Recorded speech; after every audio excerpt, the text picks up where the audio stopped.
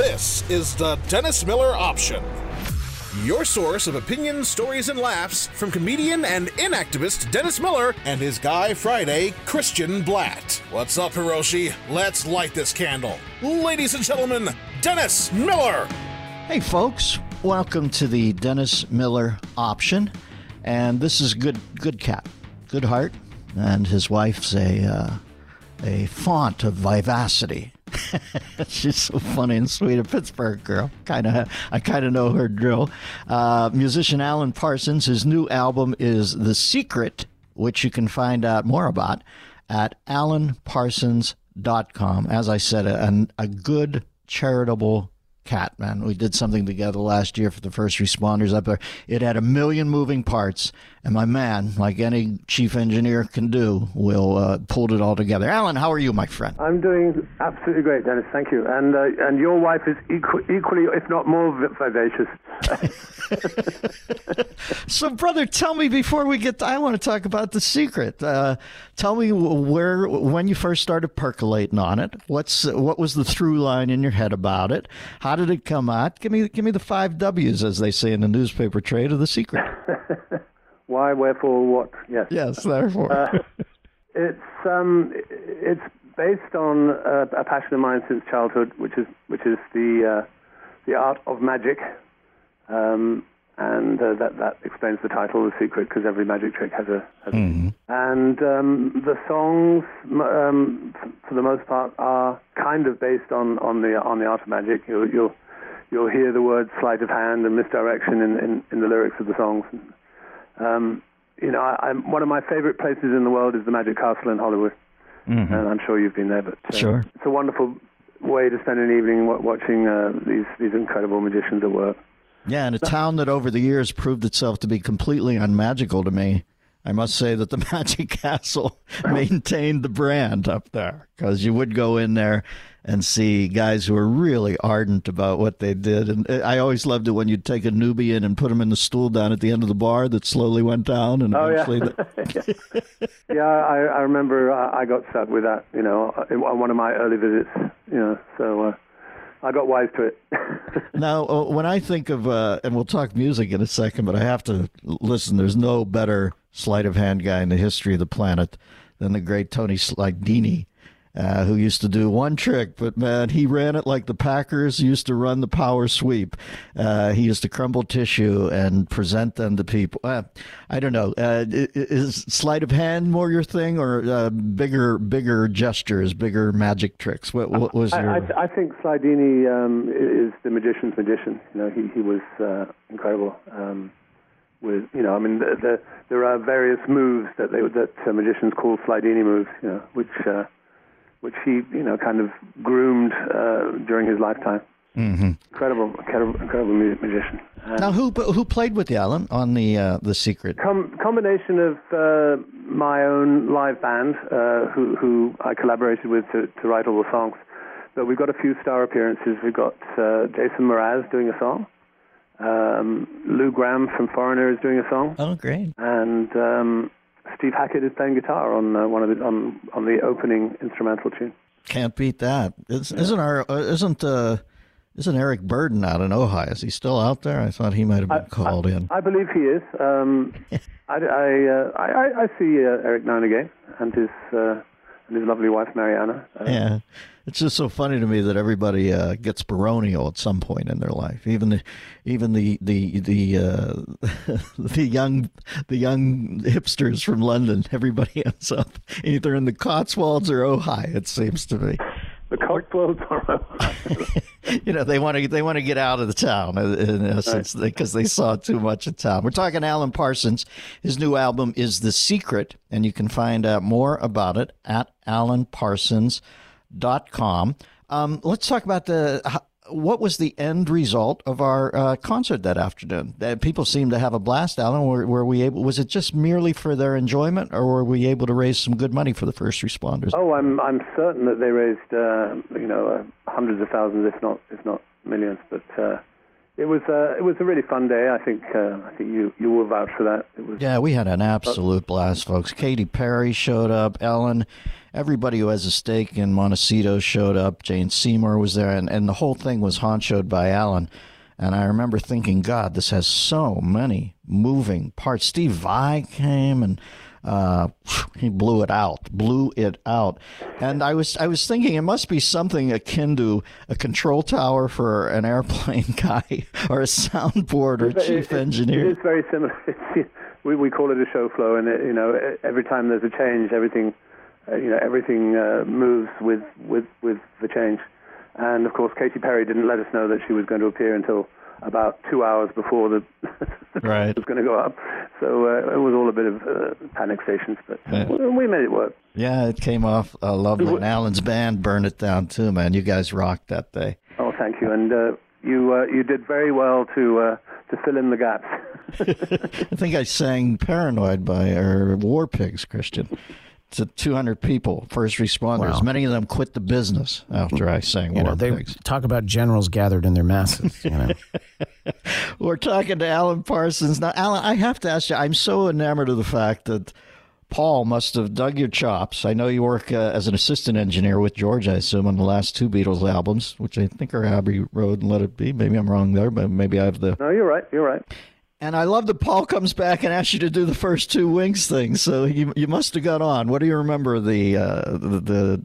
your journey with the Fab Four there? Well, the actual work with the Beatles was literally just almost being a fly on the wall. I was just an assistant engineer in training, so I can't claim to have any creative input to anything by the Beatles. But I did go on to work with Paul on Wings, Wildlife, and Red Rose Speedway, and those albums have just been re-released in a box set. Oh. So, to be a fly on the wall of sound, as they say in the music business. Also worked with Floyd on The Dark Side of the Moon. I don't know, when you're in there day to day, I guess moving at like trench warfare, maybe you sense you're onto something really good, but I don't know that at the moment it's going to be until the Eagles' Greatest Hits knocks it off, the biggest selling album of all time. What are your memories of that session? How were they to work with? Is the Eagles' Greatest Hits seriously on top of the Dark Side of the Moon? I think it eventually took over. I thought I heard that, wow. The Eagles' Greatest Hits. But one of their greatest hits is a cover of Take the Controls and Steer for the Center of the Sun, which is an old Floyd hit. No, right, I'm kidding. Right. Set the Controls for the Heart of the Sun, yes, right, yeah. I, of course, not only did I record the album, I also did their live sound. And that Set the Controls for the Heart of the Sun was an occasional... Oh, they did pull that chestnut out. And One of These Days, that's another one that they usually used to end with that as the encore. Mm-hmm. The one with the big scream in it.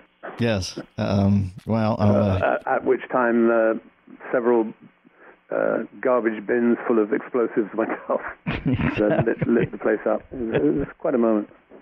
No, Dark Side, very important, obviously, to my career, and no one would have really predicted that nearly 50 years after we would still be talking about it. It was an extraordinary period. Is it apocryphal, or is much of it inspired, or not inspired, but is much of it some sort of homage to Syd Barrett? So you're asking if it was an influence to me? Or? No, I'm saying when I always hear apocryphal tales, and they say that much of the inspiration for Dark Side of the Moon, Plummet, of the protagonist is Syd Barrett. Is that true, or is that You would have to ask Roger Waters about that. Yeah, okay. But I think yes, it's been suggested many times that Syd Barrett was at the heart of the composition for the album. Yes. Now, when you come off chief engineering all this, and obviously I remember proudly buying the Alan Parsons Project album that has the, what is it, like, it looks like stairwells or something, and window glass. I can't remember the exact name of the album, but I proudly played it a lot. How did you make the leap from being a chief engineer to fronting your own band? It was kind of automatic. I'd grown up through the ranks of being an assistant engineer, then being an engineer. Then I got into production. I had a couple of successes with some British acts, notably Pilot, Steve Harley and Cockney Rebel. Al Stewart was another big feather in my cap. But it really wasn't, a day that I said, all right, I'm going to become an artist now. It just became an extension of my production career, and meeting with my late ex-partner in crime, Eric Wolfson, who was the other half of the Alan Parsons project.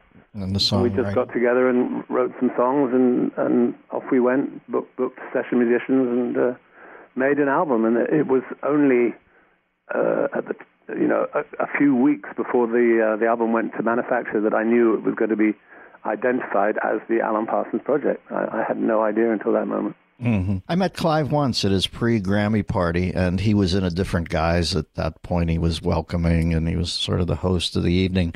What did he bring? What were his strengths to Clive Davis? When you met him, did you find him an inspiration? Was he strictly a businessman? Did he have a keen ear? Because it all, the string of hit albums, I, Robot, Pyramid, Turn of the Friendly Card, it all sort of starts after you meet with Clive, right?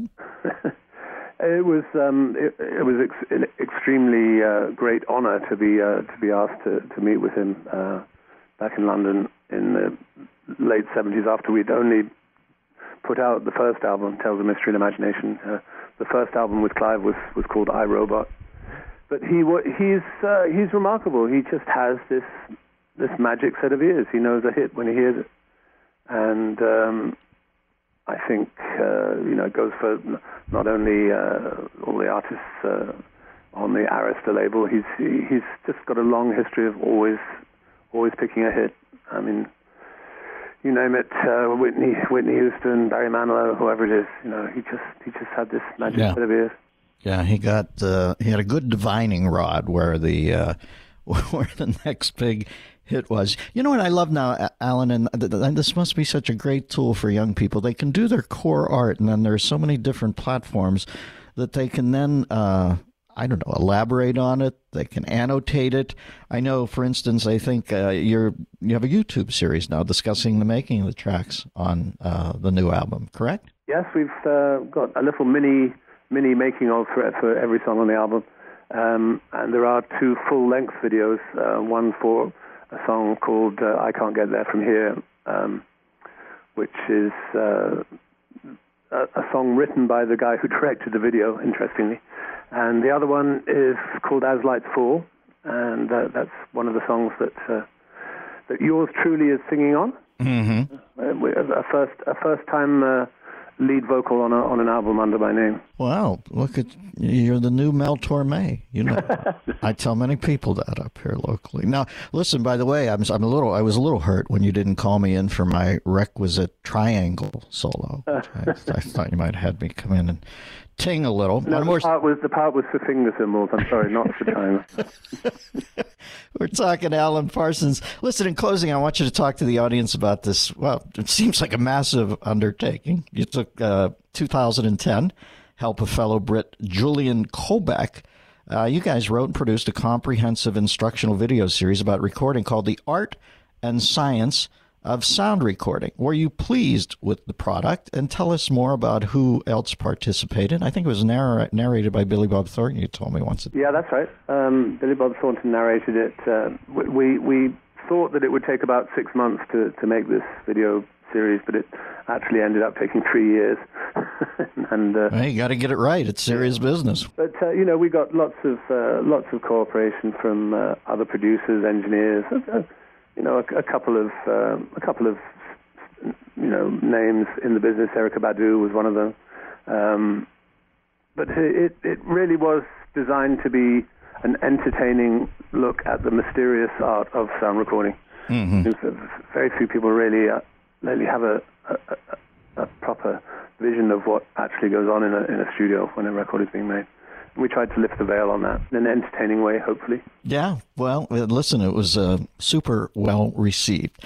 We've been talking to Alan Parsons, and in closing, I asked this at the risk of heartbreak, but maybe you were a fly on the wall as the assistant engineer in the last 2 albums. Is there any truth to what I hear that if they really liked a particular take, someone in the Fab Four would scream, "Market Fab"? Because I always love that story that if they like to take, if you have a contact sheet of your headshots, you always put a red check on the one you liked. And if they liked a particular take, somebody would say Market Fab. Do you think there's any truth? It sounds like Paul to me. Yeah. Thank you for not ruining my my illusion. And thanks for... We would mark the tape boxes that the best take would be marked best, literally. Just BEST against whichever take was considered to be the best. So. Well, as they say, you say you're a bit of a fly on the wall, but what a cool freaking wall to be in on. And a good man. I'm telling you, this cat is I live in the same community as him, and when needed, he answers the call all the time. Thank you for your time, brother. Nice to talk to you. Say hi to the bride. I will indeed. Thanks, Dennis. All right. Talk at you down the road. Alan Parsons. His new album is The Secret. Did not know he was into magic. Yeah, I didn't. I should have thought the last time I had dinner with him, he sought our waiter and a half. And we split the bill. Lindsay's she's falling out of her chair. Great. She's embarrassed. She's like turning down her mic. She's laughing so hard. That is, I just thought of that, and there's not much there, but you never know when something's going to sucker punch somebody, do you? I think it's terrible that they would mark the good tracks best, because that must be very upsetting for Pete. Oh, beautiful brother. Get over here. I'll give you some Indian head rub. Oh, anytime. You can, because at that point, Pete was about to jump off the Sut Cliff. Do I have any promos to read? Or we do. We have, what do we have? Click it or ticket. We got another click it or ticket from our friends at NHTSA. NHTSA, get over here. NHTSA. I've got news that'll move you and shake you. I own 51% of Lonesome Road Enterprises. You're in bed with me, Larry. In bed with me. And who's the third member? NHTSA, here to make sure everything's safe. I'm not going very far. I'm in a rush. It's too uncomfortable. Sometimes I just forget it. I was beaten out for the Olympic team by a seatbelt. Everybody's got an excuse for not buckling up. If you've used any of the excuses or any others, you're putting yourself at risk of injury or death. Now get this stat. Get beyond the ad nature of this and let this stat sink in. In 2017, more than 10,000 people were unbuckled when they were killed in crashes. It's like hard to imagine because you think it would just be matter of fact. You sit in a car now, you buckle, but 10,000 people, life's end because they didn't buckle up. That's 51% of the people killed in motor vehicle crashes were not wearing seatbelts. No matter what kind of vehicle you drive, wearing your seatbelt is the best defense in a crash. Even when you sit in the back seat, you still need to buckle up. That goes for when you ride in taxis, when you use ride-sharing services, Uber, Lyft. Like I said, there's a new one in small-town America where you get a ride in a pickup truck for Uber. Cops are on the lookout and writing tickets, so I take the risk. In 2017 alone, seatbelts saved nearly 15,000 lives. So do the smart thing. Buckle up every trip, day or night. Click it or ticket, and this is paid for by our friends at NHTSA. And I think they ought to have some sort of, Christian, can we get a cross-promotional thing where when they're wearing earbuds, they click their seatbelt, and the podcast comes on, our podcast. I love that. So our podcast begins to represent extended life. Mm-hmm. Yeah. And extended life is another one of our advertisers. Would we then find an increase in people who then unbuckle their seatbelt so they don't have to hear the show? Or better that than unbuckle their earbuds. Now, listen, by the way, my son and I play this game now we've been playing it the last week or so. Remember, our chief game used to be White Man Come. I would go into that for 2 days, and he would just scream, "Stop that!" And I'd put my ear down on the ground. Iron Horse Come, Whiteman. And do my Indian guy. He hated that. So we're playing a new game now, Shark Tank, where we make Shark Tank pitches to each other on texting. And like in the middle of the day, I hear, the sound that I looked at. It says, "Hi, Sharks. I'm looking for $85,000 for a 15% stake in my new business, Astro Pup. Traveling interterrestrially and long for a hot dog? Let me introduce Astropuff.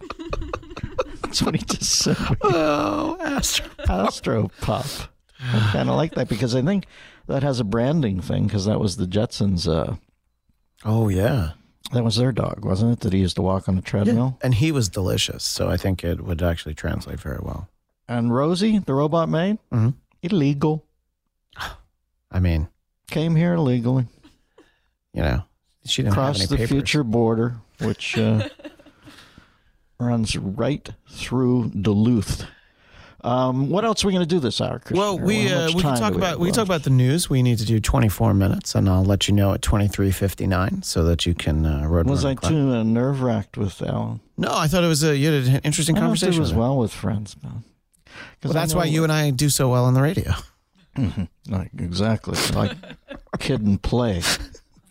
I'm clearly Kid.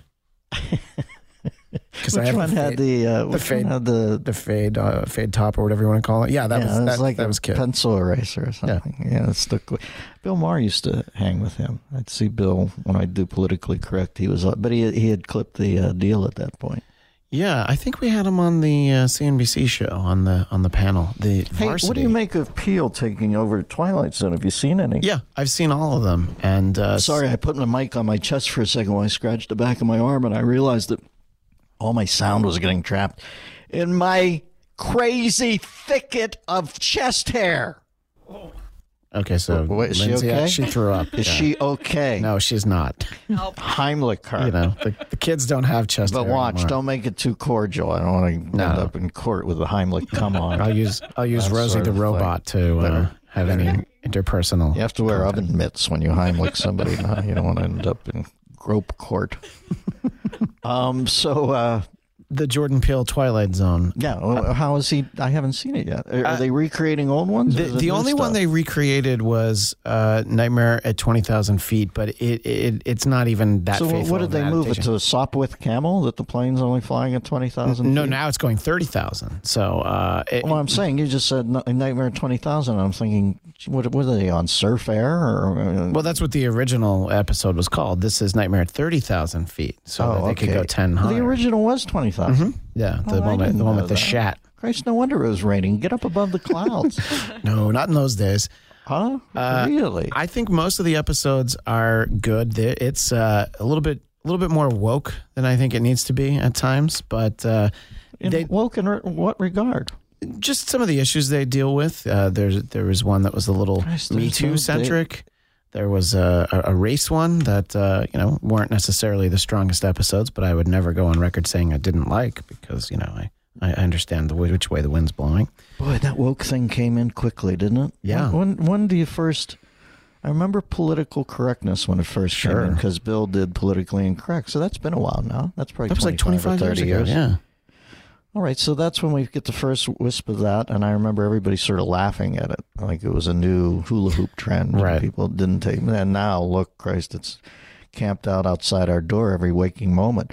When did things get even the amplified version of Politically Correct would be woke, right? Yeah. Where you feel justified in being overly particular about it. I think the next great human evolution will be to ignore each other again. Oh, I can't wait. Yeah, I mean, anybody remember when we just didn't pay attention to each other? I guess social media and everybody's famous for 15 seconds now. And, I guess everybody, if you're going to play that game, and we're all so curious that even people who like me feel embarrassed that I do it once in a while, but then I think I got to sell tickets. I would be a silly goose not to use the new technology, but I have to admit that's not only it. I think that lets me off a little pristine. I guess I have a Ogle the train wreck on the side of the road thing, or the car wreck on the side of the road. And I go on like anybody else. I try to stay away from the comments, but I can't even say that I'm probably up to around 95%. But once in a while, I'll put up a good joke, and I think, I should see what people say about that. Maybe the joke's good for the act. And immediately say, I hope you get fucking cancer of the brain, you jagoff. So, but I still go and look at it once in a while. So I think that the next big thing will be when somebody will invent an app that allows you to tune the world out. I don't quite know how that'll. Maybe it's like a Cleopatra thing, an ASP app or something, where you hold the screen up to your carotid artery and zap yourself. But there's got to be some behavior mod thing where you can zap yourself when you go to check what everything's whatever's happening on social media, and you can Pavlov dog your way or Skinner box, or hook something up from your phone to your genitals and zap yourself out of using it again, because we were all better off when we didn't know about each other, quite frankly. Earlier you were talking. I'm sorry I dumped that in your lap. That's all right. That was ugly. Hey, so's my lap. At least it's al dente. Earlier you were talking about Shark Tank, and while you were speaking with Alan, he was being interviewed, Mark Cuban was, by Liz Clayman. And she said, "Are you going to run for president?" And he said, "Stay tuned."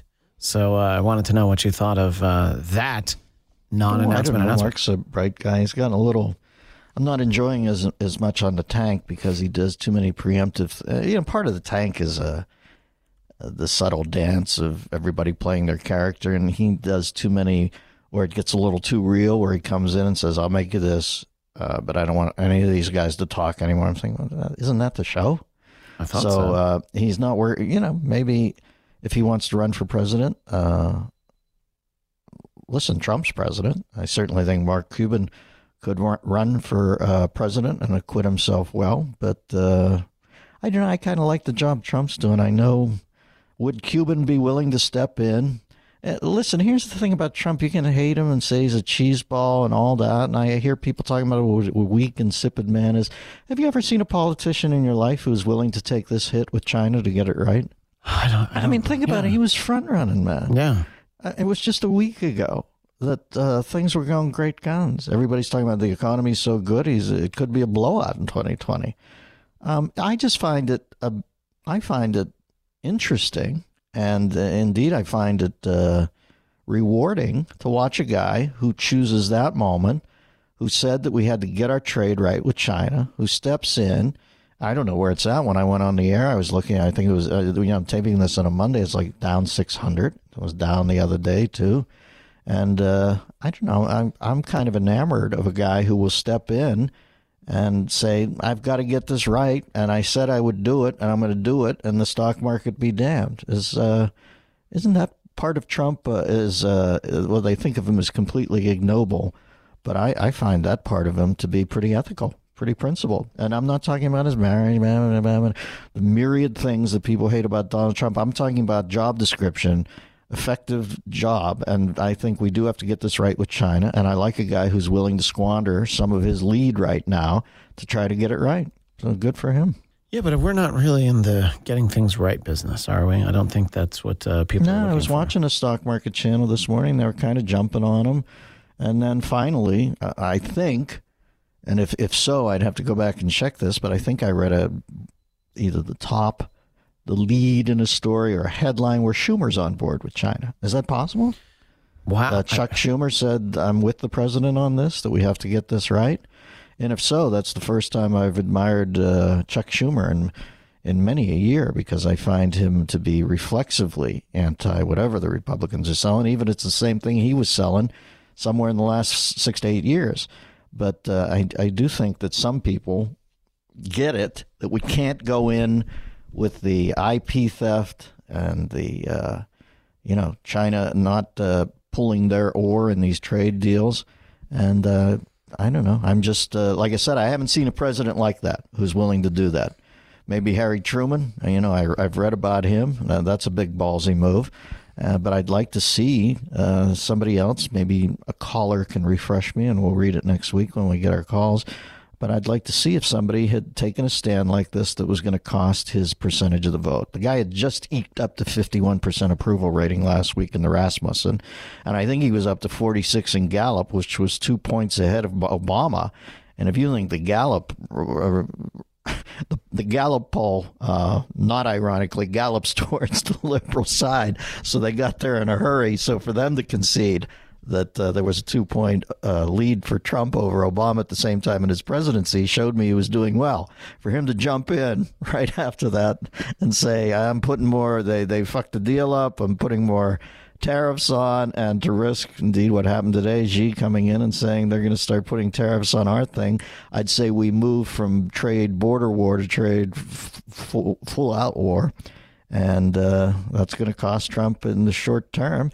And I think China, quite frankly, I heard Rush Limbaugh say something today that I thought was really pressing. He was talking about, do you think China knows that half this country, and now indeed Republican senators are subpoenaed, or maybe it's a congressman or a senator, but a Republican has subpoenaed Donald Trump Jr.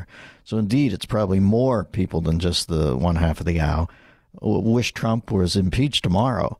And I kind of think that, Xi Jinping, or is that his name, the head guy over there, looks at it and thinks, wow, they're going to try to do him in like Caesar in the sauna. And maybe Limbaugh's feeling was that he thought, I'll hang in there for a while. I don't even know if this guy's going to be there in 2 years. And it sounds like whoever's going to be there is willing to rescind all this stuff and just go back to the shit trade deal America had in the first place. So I don't know if it maybe emboldens the wrong word, but certainly it's a chip in the Chinese guy's stack where he looks and goes, well, he's not even on good shape at home. So I think I'll bluff this out for another 2 years and see what happens. So I'm enamored of Trump for taking that stand. And that is not to say, I'm not even going to do that qualifier anytime. Obviously, everybody has their own thoughts on him. There's some stuff that doesn't work for me. There's a lot that does, and I admire his balls as far as taking this stand.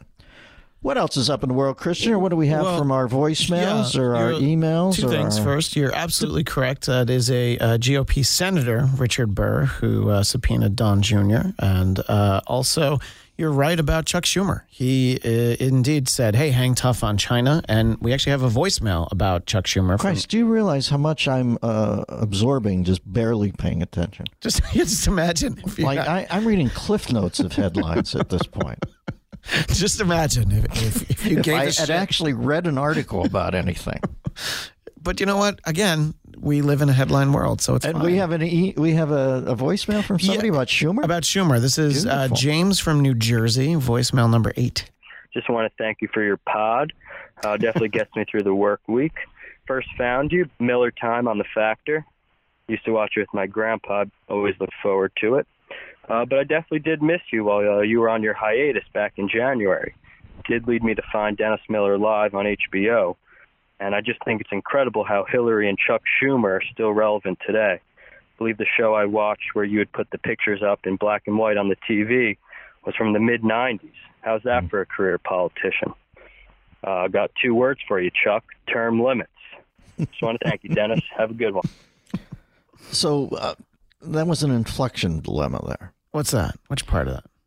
I got 2 words for you, Chuck, but he has to get the Chuck way close to the you. Yeah. Because he put a mini pause in there that I've got 2 words for you. Chuck, term limits, which now becomes a 3-word payoff. That's true. And a 2-word joke. So remember that, kids. You've got to put the jeweler's loop on and go over these jokes. It's got to be, I've got 2 words for you, Chuck. It's got to tag right on there. Term limits.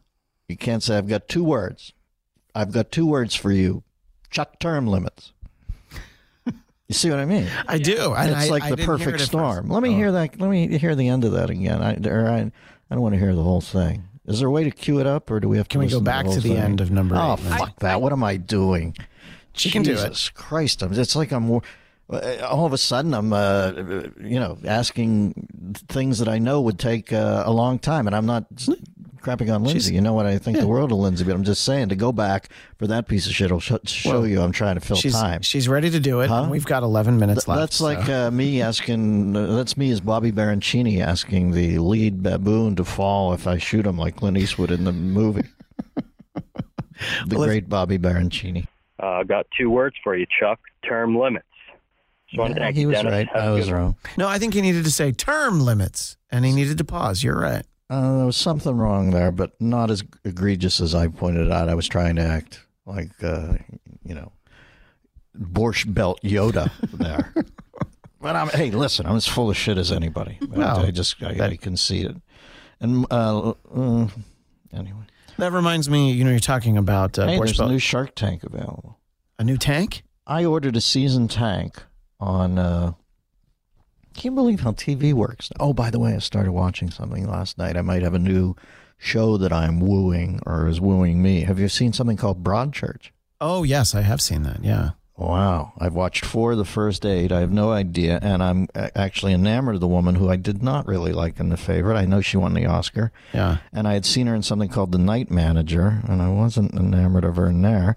But my wife said, I didn't watch the Oscars, but she said she gave a brilliant Oscars speech. And my wife's endeared to her now, so she said, let's watch her earlier project called Broadchurch, and she's great in it, and the guy's pretty good too. And so I'm all in, and I think there are 3 seasons of 8. I don't quite know if it plays out that the same storyline maintains for all 24, or if it's broken down into 3 separate seasons where one case for each season, like True Detective. But anyway, I'm 4 into the 8 on the first one, and I really dig it, and I need my Game of Thrones. But like I said, I don't need to watch anything where I'm confusing, reptiles, dragons' necks with erections. That's just not.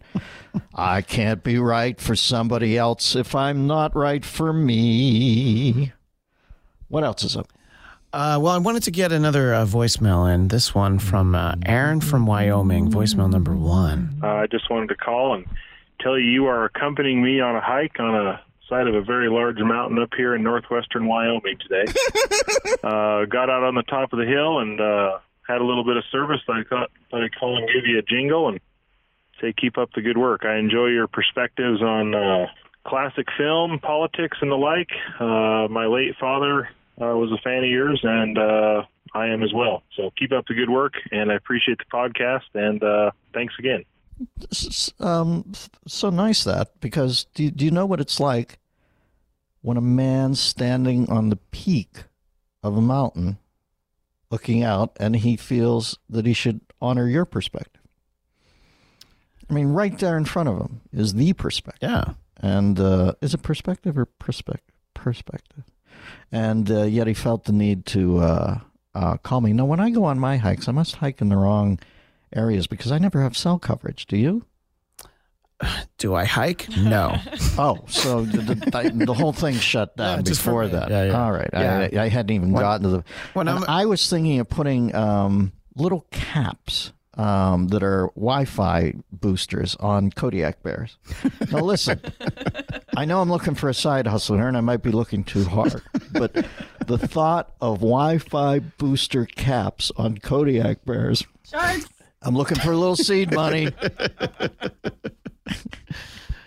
Do you think when you finance a porn film, Christian, that they laugh when they asked you if you were willing to kick some seed money?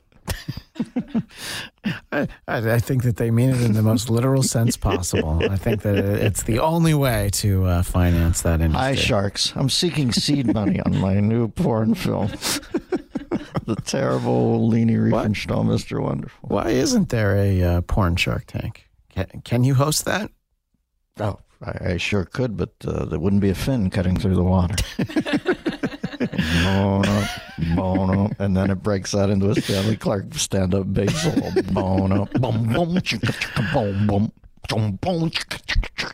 That's my porn music. What else we got? Speaking of shows that you got to late, I wanted to give you this quote from Alexandria Ocasio Cortez. She said that the GOP is basically Dwight from The Office, as she insisted her claims about global warming ending the world in 12 years was, quote, dry humor. So she's the funny one. No one else is funny. Well, literally, I think of her as Steve Carell, so this one might be accurate.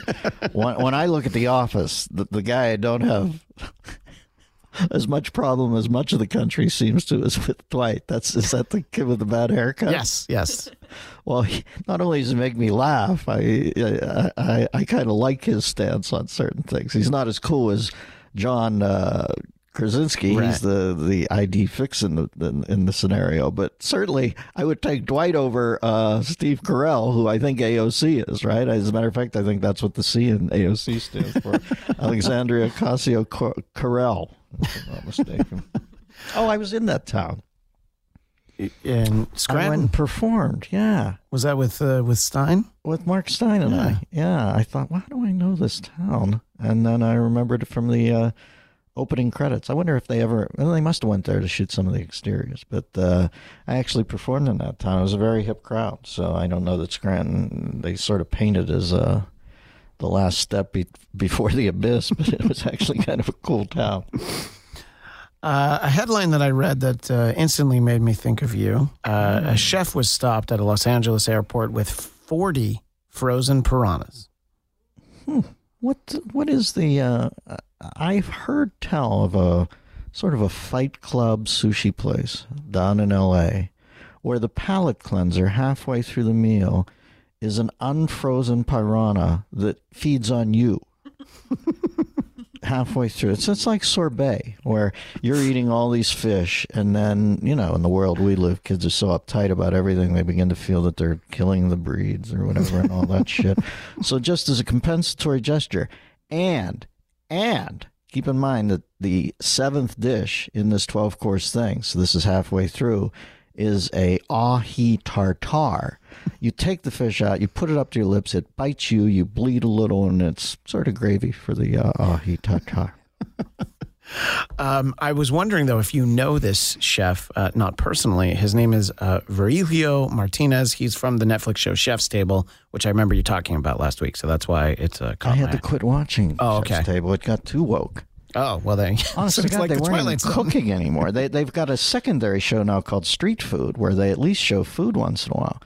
But I was turning into Chef's Table in season 4. It turned into Sylvia Plath's Dream Journal or something. It was all... I remember there was an episode somewhere in season 2 where a woman went to her mother's gravesite. It was all about her work, and she couldn't find it. Oh. And I couldn't believe they kept the camera going. Now, once you take a camera crew to a cemetery to visit your mom's grave who inspired you to cook, and you can't find the headstone, is that... Well, the show that I make... Is that not...